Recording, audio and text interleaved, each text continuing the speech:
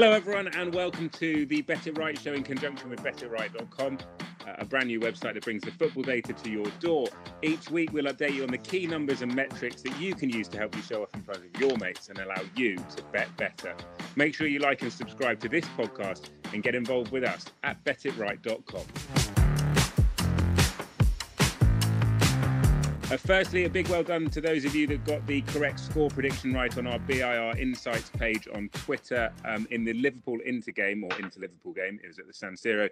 Correct scores were predicted by @DoBronx and @GeorgePottage1, who correctly predicted 2-0 to Liverpool, and they will be going to Anfield very much in the box seat.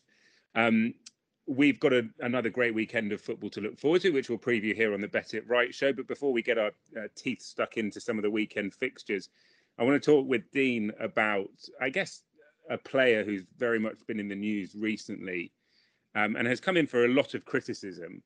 And the player in question is Harry Maguire at Manchester United.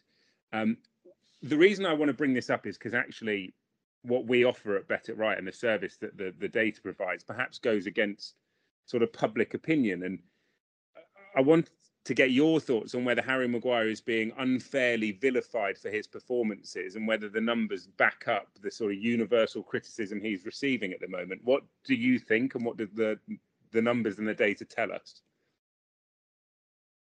Firstly, good afternoon to everybody, to you, Ollie. Good to see you again. Our good old friend Harry Maguire, or Slabhead as he's known if you look for a few memes online. I think with Harry Maguire, the difficult thing is because you're suddenly projected into being the most expensive defender in the world, people expect you to be perfect. And the size that he is, the way that he moves, a little bit pigeon-toed, he doesn't look like a smooth kind of Rolls-Royce centre-half like Virgil van Dijk, like Ruben Diaz. You know, he doesn't move in that way. And so automatically it's always like, oh, he looks a bit awkward in possession, out of possession, looks a bit clumsy. And I think that already puts people off. So what we can do at Bet It Right, what we do behind the scenes is we can look at, and we have some per 90 values across 30 different metrics, where it's a weighted formula in favour of either defenders or attackers, depending on which player it is, and that produces a rating. And we also have what's called a coefficiency rating, where we can apply the rating from the Premier League and compare that with a player in the Bundesliga, compare that with a player in Ligue 1, compare that with a player in Serie A. So if a club wanted to sign a player, they could look and say, okay, well, if he comes across to the Premier League, is he going to actually be any good? And we had a look at that, and we looked at before Rangnick and after Rangnick. And it's actually quite a stark contrast to Harry Maguire's performances since Rangnick's come in. His rating has improved from 5.18 to 7.24, which is, almost a 50% increase. So he's getting a lot of bad press. He did his no-look defending against Southampton when he kind of ran past the ball and everyone started posting about him. But he's definitely made improvements under Rangnick. And when you look at the numbers, improvement is that improvement across the board near enough? Yeah, if you look at it, his tackles are slightly down. His interceptions are up. His blocks are down. His challenges are up. Now, when you're looking at these, and you can look at kind of in possession and out of possession, and obviously, like I mentioned, the weights are different depending if it's a defender, midfielder, or a forward. But I guess the question to ask is Rangnick's shape, that narrow 4-2-2-2 with a high press and players playing on the inside, giving him extra protection? Is that allowing him to actually improve his numbers because he's not as exposed? His in possession numbers have also improved. Higher percentage of passes completed. His pass accuracy is down, but it's a higher number of passes, just percentage completion is down. So he's having the ball more. He's not completing as many. But then United are conceding far less goals, and his rating's gone up. And I think that's just a testament partly to Rangnick. Maybe Rangnick's helping him improve. Maybe it's the system, but he's definitely a player that's on the up and doing a little bit better than maybe just the armchairs and the press discuss about him. Well, that's the thing, isn't it? And another thing is, as well, is that, people are saying that, you hear on the radio or you hear sort of football experts saying that that Rangnick's not doing very well at United. Obviously, we hear about the sort of off-field stuff, the leaks in the press and things like that. So Manchester United are very much the focus of a lot of chat at the moment within football programmes and what have you. It's interesting what you're hearing what I'm hearing from you there, because you're saying that essentially Rangnick's tightening them up and has improved players like Harry Maguire. That would be contrary to the general opinion out there at the moment. Is that fair, that the numbers don't match up with the sort of the noise at the moment? Yeah, I would say that. And when you compare him to other big centre halves, so if you look at the players through the last 5 years that have been the most expensive centre backs to move, so if you're looking at Ruben Diaz at City, Aymeric Laporte at City, Virgil van Dijk at Liverpool, look at Rafa Varane, who's gone and obviously joined him at Manchester United, and Lucas Hernandez at Bayern Munich, who are the most expensive centre backs to move in the last 5 seasons. Maguire's sort of in the middle, a little bit higher than Rafa Varane. His rating's 7.12. Lucas Hernandez is the lowest out of that group at 6.74. Ruben Diaz, as expected, the highest rating of a centre-back at 8.21 with Virgil van Dijk and Aymeric Laporte just behind, 8.13, 7.8, and then Matthias de Ligt in the middle at 7.34. So you would say from the ratings, from pre-Rangnick to post-Rangnick, Harry Maguire's numbers, outside of just our subjective eyes and ears and what we see and what we kind of like, we all have our biases at players that we look at and we like them. We're led certain ways, we read certain newspapers, we'll create that confirmation bias for ourselves. But the numbers underneath that, which is obviously what Bet It Right is all about, shows that he's actually improving. And interestingly, his numbers are above Rafa Varane, who has, I've not heard anyone sort of criticising Varane, or, he just sort of, because obviously he's been around and sort of done it all. But that's interesting that Maguire comes out on top of Varane in terms of the Bet It Right rating. I would say for Maguire, the thing that probably lets him down and leads to this press is that there's always one moment in a game where he does something that is very much not considered to be top defending. So the not decelerating when he's going against Southampton in the wide area. There was the one where he was on the edge of the box, kind of running around in a circle, and they played it wide and crossed it. I can't remember the game. But there's always seems to be one moment, and everybody just focuses on that one moment as opposed to the rest of the game and looking at the underlying numbers. And that's where, if you're a club looking to recruit, if you're a punter looking to bet, you need to be looking underneath the results, into the numbers when you're looking to prepare your bets at the weekend, trying to black out all the noise from the press and from kind of favourite teams and favourite players and really deep dive into that data. And that's where you're going to find value in all your bets. Yep, good point. The conclusion then is Harry Maguire is a friend of ours at Bet It Right. I hope he's watching this and can use this to show the critics that he's doing all right. Exactly. If he's got Bet It Right behind him, everything's going to be just fine. What about another player who sort of talked about? I watched PSG versus Madrid on Tuesday night, and I've got to say I thought Messi was a complete passenger. He just looked. And he looked disinterested. What do the numbers tell us about Lionel Messi in France? He's definitely performing at a much lower level than he was in the last 2 seasons at Barcelona. The system, he's not the main guy anymore. Barcelona, he could kind of wander around into those pockets and have 3 or 4 explosive moments per half and really kind of dictate, drift into that wide right position and come in on his left foot. Whereas at PSG, you've got to accommodate all those other big names, and I can't imagine it's a job that is that enjoyable for Pochettino, trying to fit everybody in. And like you said, he drifted in and out of the game as he always does, but in those key moments, the short dribbles, the explosive moments in central areas, that's where he seems to be turning the ball over a lot more now. And he's got a higher assist rating at PSG this season than he did at Barca last season. But the big thing that that he's built his career around, and he is 34 now, which we do have to appreciate. And typical dribblers in the past, if you think about your Ryan Giggses, kind of John Barnes, 2 players that just sprung to my mind then, as they get older in their careers, they tended to drift into more central positions, dribble less, pass more. And his dribbles have dropped considerably in the last 2 seasons. And even though his rating is actually still really high on our ratings, because he is, his average is normally better than most people's, their best day. He's definitely a player that he doesn't look happy in Paris. And obviously, it was very emotional for him to leave Barca. It was clear on the videos that he was kind of distraught by it. And I just don't know whether it's suiting him there, whether there's some hangover from that. The penalty miss, his body language at the end when they ran to the crowd and everyone jumped in the air. He was the kind of person that jumped the least. And maybe that was just him feeling really bad about his own performance, or that he let the team down. But he doesn't look as kind of the Lionel Messi that we're all so used to seeing.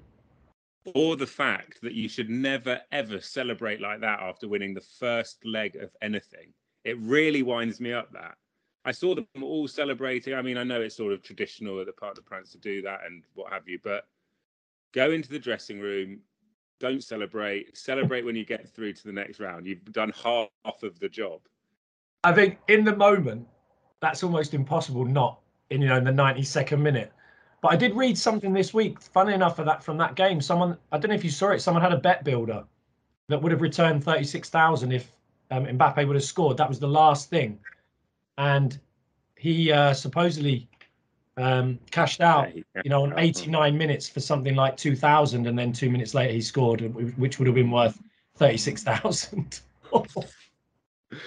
We'll have a conversation one day, I'm sure, on the Better Right show about cashing out and how we approach cashing out. Actually, I think that's probably quite an important tool for punters to listen to. Actually, the drama of cashing out. Yeah. I don't. I mean, it's look. If he didn't score, then he might say he lost the bet and blah blah blah. But who knows? Anyway. Well, if I mean, I don't want this to sound too negative, but if you're a real punter, you just never cash out, right? Because the bet's laid. You just treat it like you used to go to the bookies when you were younger, and there was no such thing as online gambling, and cash out and automatic payouts at 2-0 like they do on certain websites. But yeah, you've just got to let it ride. Ride. And in some instances, if you've got lots of money tied up, blah, blah, blah, whatever, I can understand very few examples where people do cash out. But invariably, betting is all about value. And you're cashing out at bad value, basically. You're giving the bookie, favourable terms, essentially, on your bet. So, as I say, it's probably something that we should talk about in a show coming up. So we'll put that on the to-do list. But the immediate to-do list features the games coming up this weekend and some really good fixtures to look forward to in the Premier League and around Europe. So without further ado, let's take you, the viewers and the listeners, into Dean's tactics room.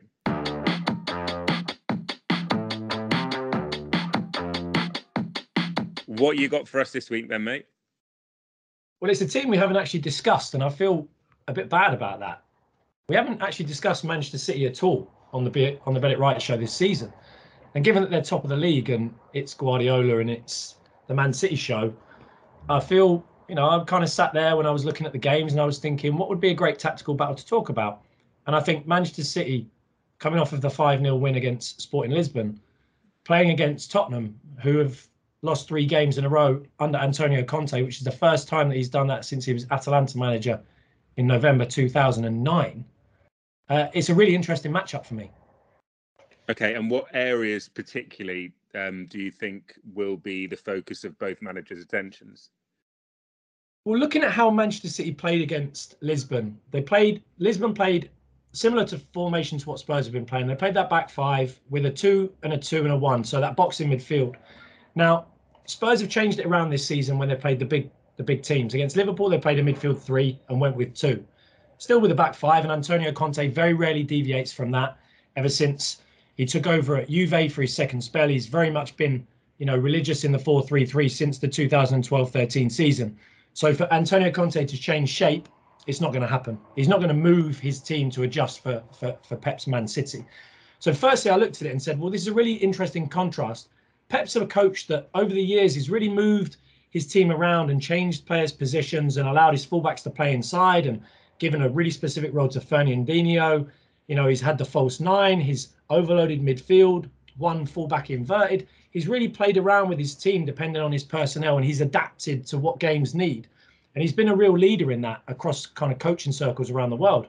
Whereas Antonio Conte is the complete opposite in that ever since moving to this back 5, maybe he moves from a 3 and a 2 in midfield, but it's very much that back 5, loves to play with a back 5 or back 3 in possession, that 3-5-2 or that 3-4-2-1. And in this game, it's really going to come down to whether Manchester City approach it in a similar way to they did against Sporting Lisbon, and whether Tottenham can defend that. And what City did really well against Lisbon, having Sterling and Mahrez high and wide in the first phase of play, so when the ball is in the defensive third, having them pin and hold the back 5 in. And with Foden playing in the false 9, he can just drift into midfield in front of the centre halves. They don't really want to jump press because that pace in behind the wing backs of Mahrez and Sterling, which they used so well against Lisbon, leading up to the first goal and leading up to the third goal. So, you know, what Conte is going to have to do is he's going to have to decide, right, do I play a midfield three to try and cover those inside pockets? Do I then have two centre forwards that can peel off in transition, get down the sides of Aymeric Laporte and Diaz and give us a little bit more on the counter-attack? That's what they did really well against Liverpool when they had that little bit of a break. They came in really high octane. But what Man City do so well is they manoeuvre the ball inside team shape, and then they look for those runners on the outside. If they can't get those runners on the outside, they move the ball to the outside, and then they have what they like to call seam runners down the inside pocket to then cut the ball back, which was kind of the way that they got in for Foden's shot, the first goal that looked like it was offside. And with that, what Spurs have really been struggling with is the position of the wing backs. Now, the wing backs, do they get into the line early? Do they stay out of the line and make more of a 4-4-2 press? Do they go into a deep five early and then kind of almost play 1v1 against Sterling and Mahrez in those channels with Bernardo Silva and Kevin De Bruyne, you know, interchanging and emptying and filling space? It's going to be a really difficult one for Conte to kind of work around. And what I would say to Bet It Right punters is, leading up to this game, looking at the team sheets, if Tottenham play a 3 and a 2, expect those three to cover the width of the pitch better. It may be Kane and Son. They were the two that peeled out against Liverpool. But the difference in this game is that Diaz and Laporte defend the counter-attack so well. So they can be really high, the fullback's really wide, they can be aggressive, and they're happy to defend 1 versus 1. So this could be a really, really interesting tactical battle when it comes down to team selection, the role of Foden in that false nine, and how Tottenham are going to defend City, who, when they play well, are just unstoppable. Any bet suggestions in this, or any angles you're looking at with a betting focus?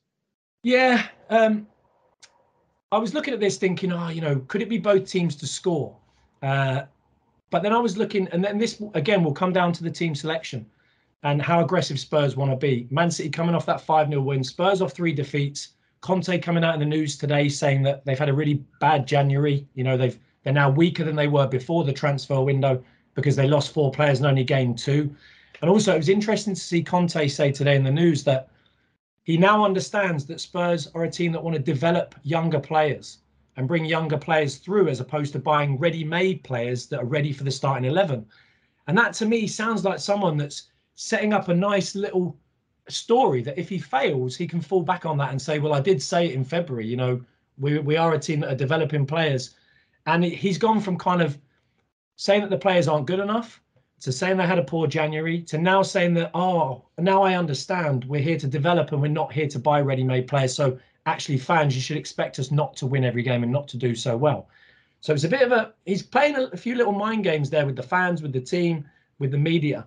So I think for this, I went away from the both teams to score market because I could see City really locking this off and playing really well. And the potential bet for me would be for City to cover the handicap, which at the moment is minus 1.5. I think that's a better bet than the overs because City might have to carry it all.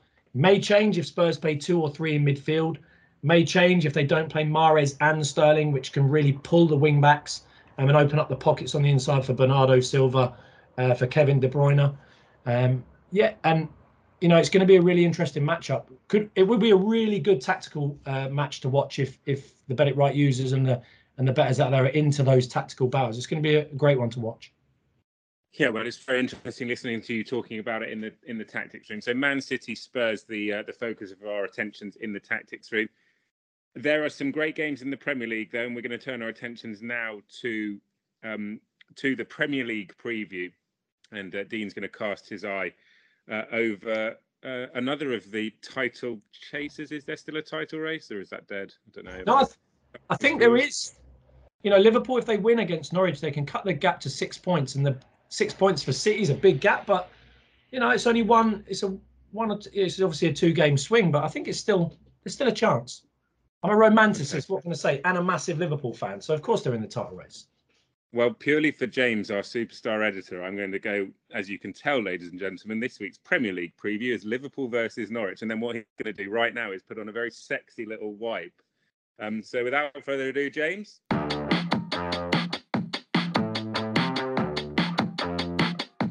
He's a genius.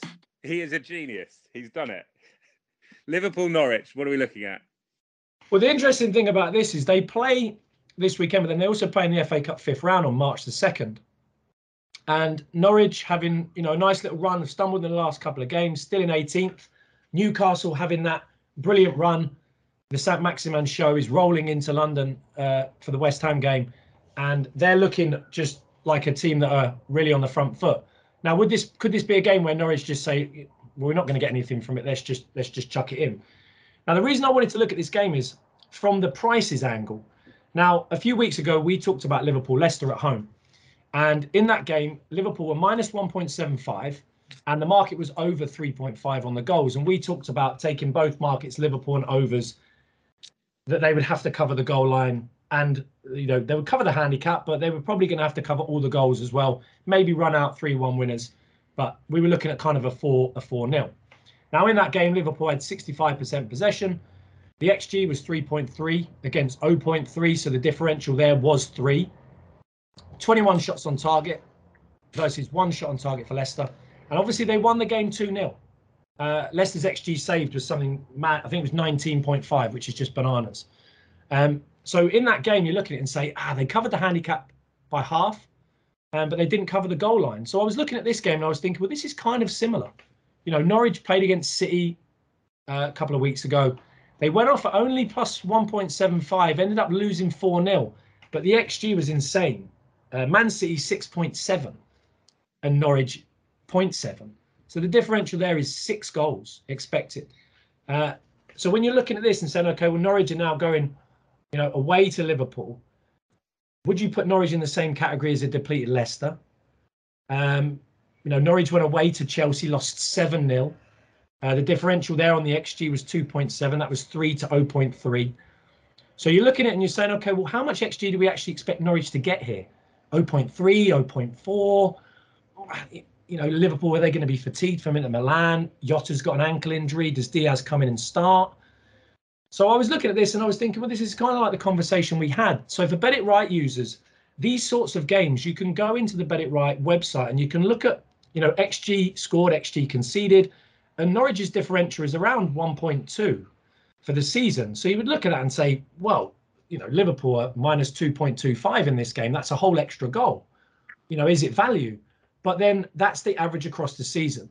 So what you can do is go into the Bet It Right website, go into those games against the bigger teams, against your Chelseas, your top sixes, and actually look and see, right, well, when Norwich play these top teams, how much XG are they giving up and how much XG are they earning? And the style matchups, Liverpool's aggressive style, players in the pockets, Norwich wanting to play, but being exposed through individual quality. This could be a real game where the XG differential could be massive, 2.5, 3, 3.5, 4. So I think this is a game where the smart money would be on Liverpool to cover the handicap, which is at the moment set at 2.25. There will be lots of people looking at this week with fantasy Premier League in mind because it's a double game week for Liverpool. So do you captain or triple captain a Liverpool player this week because they've got Norwich and then Leeds next week? Now, for example, my team has Salah, Trent and Andy Robertson.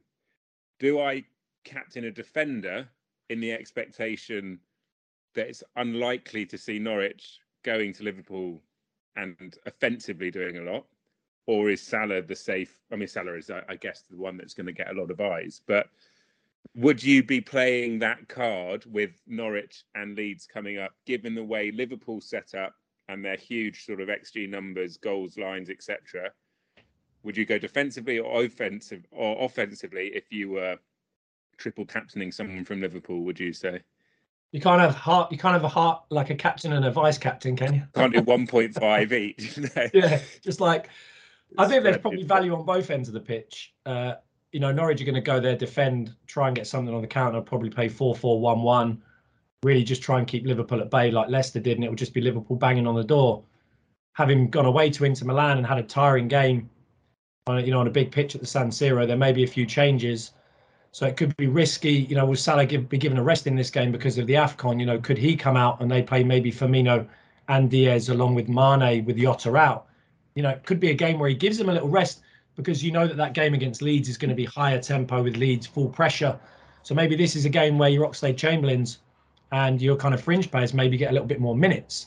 So there is some risk in that, which is, it's difficult for the FPL guys. On the betting side, when you look at the market and the handicap is minus 2.25 and the goals are 3.5, it's like, right, you're falling into that sweet spot of Liverpool winning 3-0 or 4-0. 3-1, you'd lose a half on the handicap but get home on the goals. 4-0, you get home on both. 2-0, you get home on neither with losing a half on the handicap. So for me, I think, obviously, you can't wait for teams, right? The FPL deadline, how does it work with the, Yeah. It's tricky.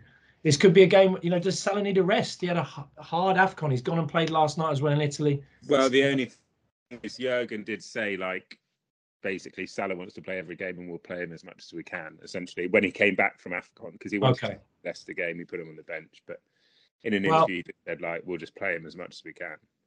I'm not going to give advice on captains. I don't want to be the guy that's hung out to dry when, James Milner scores a hat-trick from centre mid. Minamino. Exactly.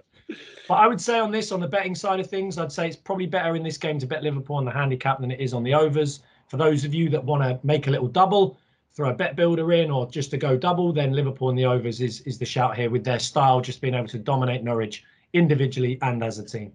Okay. And good luck to FPL players, whatever you decide to do. But if Milner gets a hat trick, then I need to start playing FPL, right?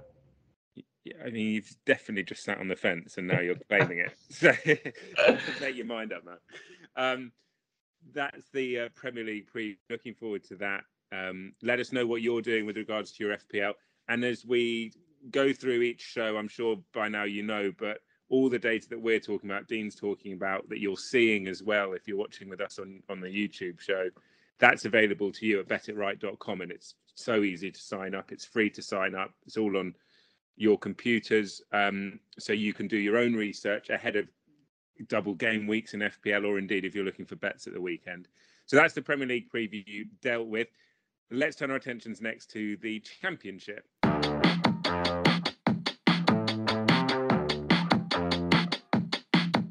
Preston against Reading. We saw Reading in the week, a bore draw. I don't know how long you want to spend on this, but I doubt this is going to get the I doubt this is going to set the world alight, this fixture, is it? Well, yeah. Last week you're about to tell me it's going to be a massive overs game, aren't you? No, last week we talked about Blackburn, West Brom, and Steve Bruce and Tony Mowbray's, romantic Valentine's date, and it was a 0-0 bore draw. Yeah, as we did actually talk about. Yeah. But no, this is not a glamorous game, but it's a game where I can see a clear bet, which is why I want to give value to people that watch the show and look at the clips.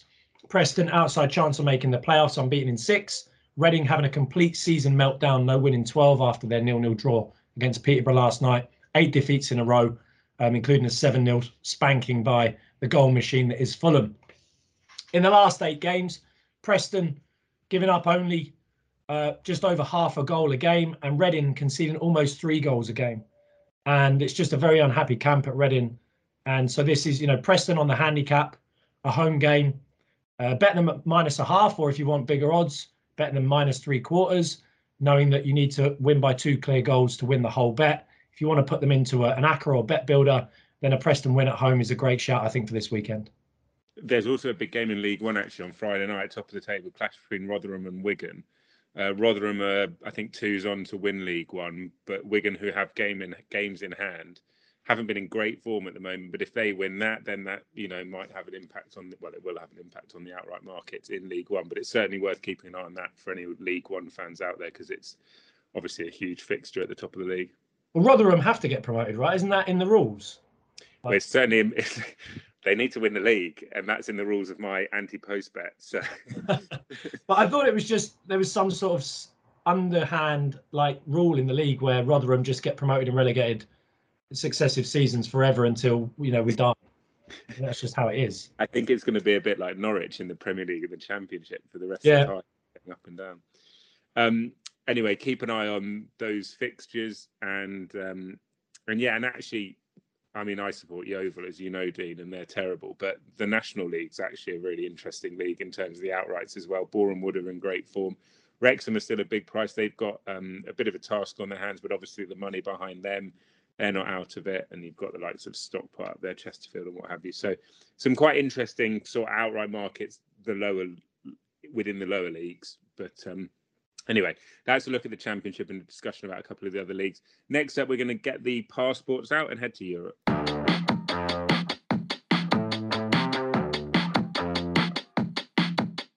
Right, Dean, what have we got across the leagues in Europe this week?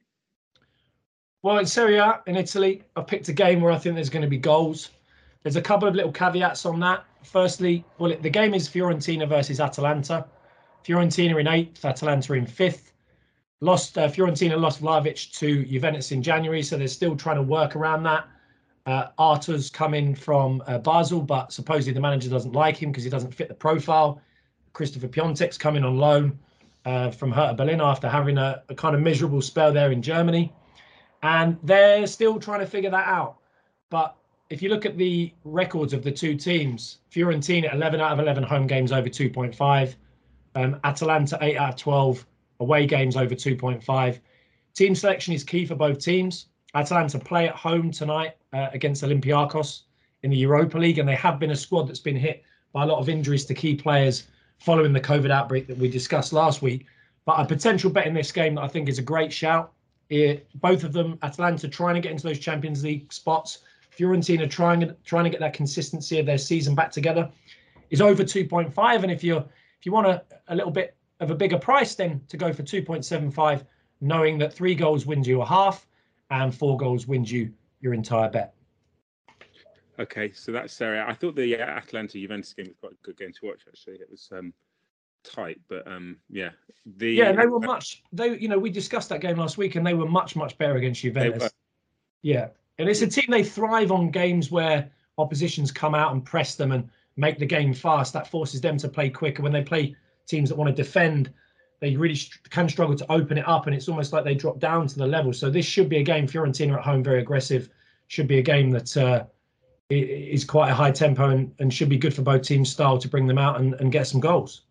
They're like me when I play tennis. I'm hopeless at tennis, right? And if I play someone who's similarly awful, not that Atalanta are bad at football, but if I play someone who's bad at tennis, I'm genuinely can't get it over the net. But if I play someone who's got like a semblance of ability, then I raise my game. And I kind of get that impression with Atalanta. They're better against better sides. I have no data to back that up, and on the Bet It Right show I should present data to back that argument up. They strike me as a team that sort of perform better around better units, around better players. They sort of raise their game, I think. Well, yeah, and you mentioned Boreham Wood earlier, and look at them winning in the FA Cup and going through, and that's why you have upsets in cup games. That's why you have teams from the bottom of the league beating top of the league, and that's why we love the game, right? That game, 6 degrees of separation. We've gone Atalanta, my tennis, to Boreham Wood in 3 steps, and I love it. Well done. Aren't we supposed to? The next step's supposed to be Kevin Bacon, isn't it? Yeah. Who owns Boreham Wood? There you go. No. Boreham Wood, near the stadium, there's an EE shop. Yeah. Works for EE because Bernie Madoff stole all his money. Yeah. You've done it. Well done. All right, League A, we've got a game you want to touch on there? Yeah, and I wanted to pick this game because there's just a rabble of legends. Well, I say legends, a rabble of people playing for Nice. And I follow a little bit of all of the leagues, obviously, for the show. But I had a good look into the fixtures this weekend. Nice in 3rd against Angers. Nice have Gauthier as their manager, who won the league last year with Lille. And they've lost the last 2. Marseille have won the last 2 in 2nd. So there's a real battle at the top there for that Champions League spot. And Nice have been transformed this season. And Angers are coming into the game 3 defeats out of in a row, and they're only 8 points above relegation. So I looked at this and I thought, this is a nice matchup. Nice, one of the better teams. We haven't talked about them. And then I remembered that the players in their squad are just brilliant. So rocking around at centre-half, you've got Dante, 38 years old, still with the big do.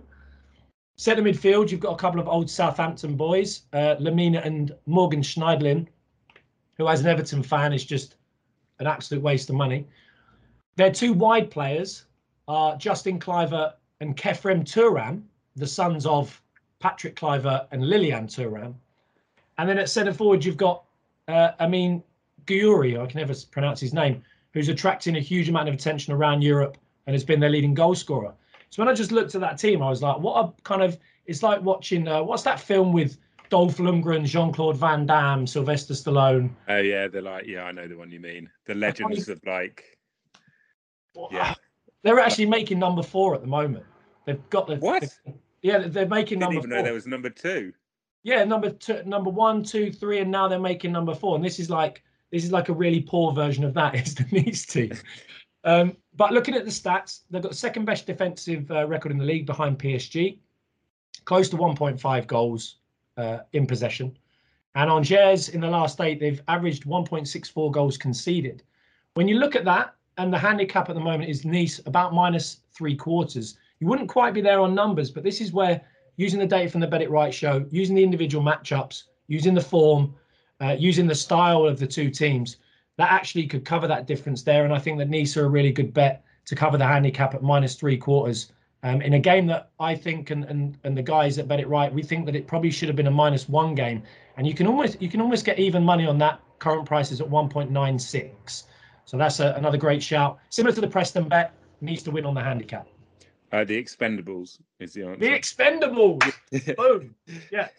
So Nice are like Expendables 10 with, I don't know who else will be there soon, but yeah. That's I don't know if that's a really bad analogy, but hey, I'll live with it. I liked it.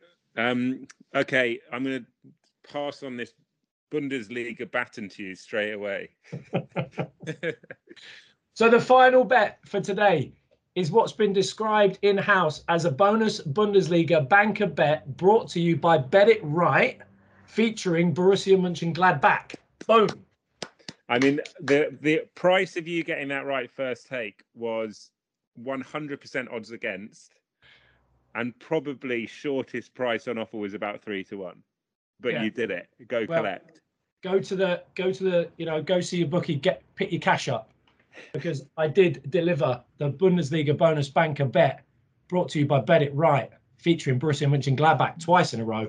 And actually, it's I could have said actually Borussia as well, but it's Borussia Dortmund, Gladbach. Dortmund have been great for goals this season. Gladbach having a rough season under a new coach, and yeah, just both teams to score there. You're not going to get massive odds around 1.55, 1.6.